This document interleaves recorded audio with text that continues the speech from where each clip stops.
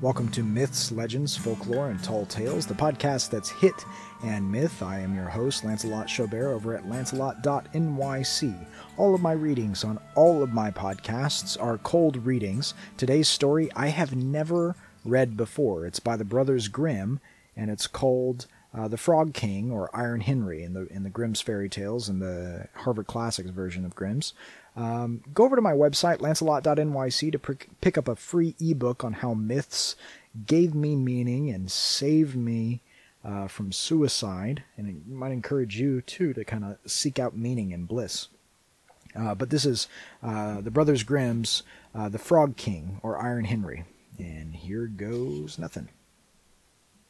In old times, when wishing still helped one, there lived a king whose daughters were all beautiful. But the youngest was so beautiful that the sun itself, which has seen so much, was astonished whenever it shone in her face. Close by the king's castle lay a great dark forest, and under an old lime tree in the forest was a well, and when the day was very warm, the king's child went out into the forest and sat down by the side of the cool fountain, and when she was dull, she took a golden ball and threw it up high on high and caught it, and this ball was her favorite plaything. Now it so happened that on one occasion the princess's golden ball did not fall into the little hand which she was holding up for it, but onto the ground beyond, and rolled straight into the water. The king's daughter followed it with her eyes, but it vanished, and the well was deep, so deep that the bottom could not be seen.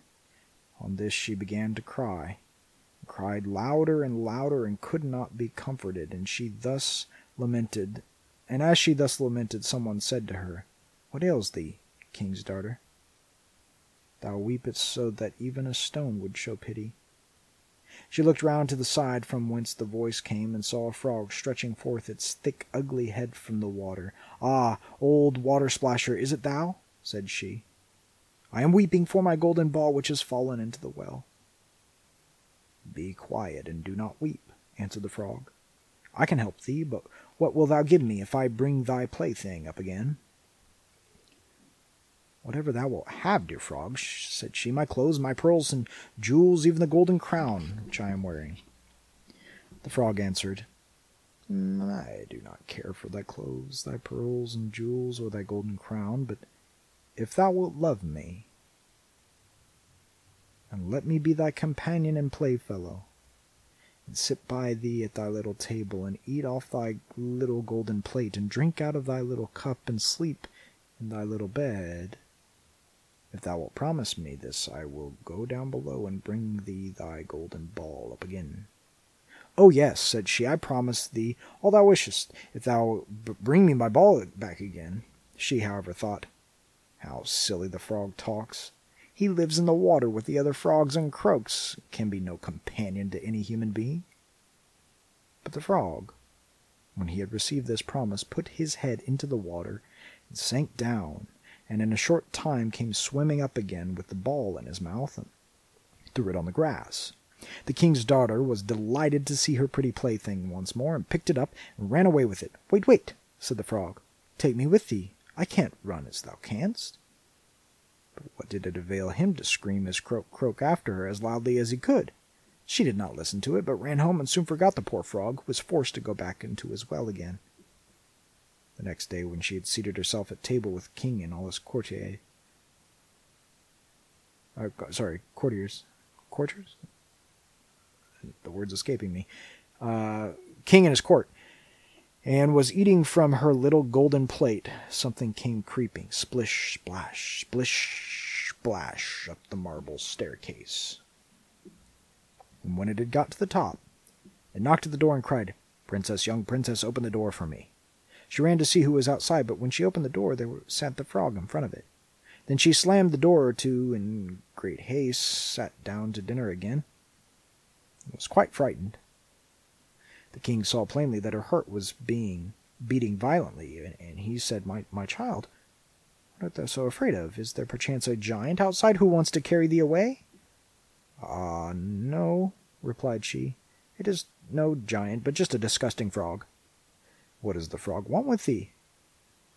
"Dear father, yesterday when I was in the forest sitting by the well playing, My golden ball fell into the water, and because I cried, the frog brought it again for me, and because he insisted so on it, I promised him he should be my companion, but I never thought he would be able to come out of his water, and now he's outside there and wants to come in to me. In the meantime, it knocked a second time and cried, Princess, young princess, open the door for me. Dost thou not know what thou said to me yesterday by the cool waters of the fountain? Princess, young princess, open the door for me. Then said the king, Thou which thou hast promised must thou perform. Go and let him in. She went and opened the door, and the frog hopped in and followed her step by step to her chair. There he sat, still, and cried, Lift me up beside thee. She delayed, until at last the king commanded her to do it. When the frog was once on the chair, he wanted to be on the table, and when he was on the table, he said, Now push thy little golden plate nearer to me, that we may eat together. She did this, but it was easy to see that she did not do it willingly. The frog enjoyed what he ate, but almost every mouthful she took choked her. At length he said, I have eaten, and I am satisfied, and now I am tired. Carry me into thy little room, and make thy little silken bed ready, and we will both lie down and go to sleep. The king's daughter began to cry, for she was afraid of the cold frog, which she did not like to touch, which was now to sleep in her pretty, clean little bed. But the king grew angry and said, He who helped thee when thou art in trouble ought not afterwards to be despised by thee. So she took hold of the frog with 2 fingers. Ew.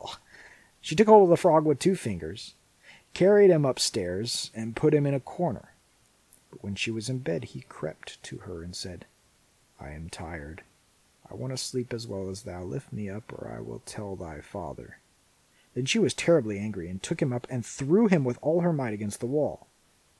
Now thou wilt be quiet, odious frog, said she. But when he fell down, he was no frog, but a king's son with beautiful, kind eyes. He, by her father's will, was now her dear companion and husband. Then he told her how he had been bewitched by a wicked witch, and how no one could have delivered him from the well but herself, and tomorrow they would go together into his kingdom. They went to sleep, and next morning when the sun awoke them, a carriage came driving up with 8 white horses, which had white ostrich feathers on their heads and were harnessed with golden chains, and behind stood the young king's servant, Faithful Henry.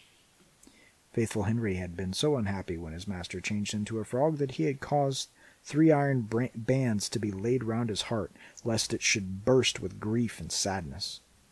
The carriage was to conduct the young king into his kingdom. Faithful Henry helped them both in, placed himself behind again, and was full of joy because of the deliverance. And when they had been driven a part of the way, the king's son heard a cracking behind him, as if something had broken. So he turned round and cried, Henry, the carriage is breaking. No, master, it is not the carriage. It is a band from my heart, which was put there in my great pain when you were a frog and imprisoned in the well. Again and once again while they were on their way, something cracked, and each time the king's son thought the carriage was breaking. But it was only the bands which were springing from the heart of Faithful Henry, because his master was set free and was happy. This has been Myths, Legends, Folklore, and Tall Tales, the podcast that's hit and myth. That was The Frog King, or Iron Henry, by the Brothers Grimm. I'm Lancelot Chaubert. Go over to lancelot.nyc to encounter and get a free copy of an ebook about how myths gave me meaning and saved me from suicide. Subscribe to this podcast and rate it even if you hate it. The music for this podcast comes from my forthcoming album, All Who Wonder, which was produced by Robbie Klein.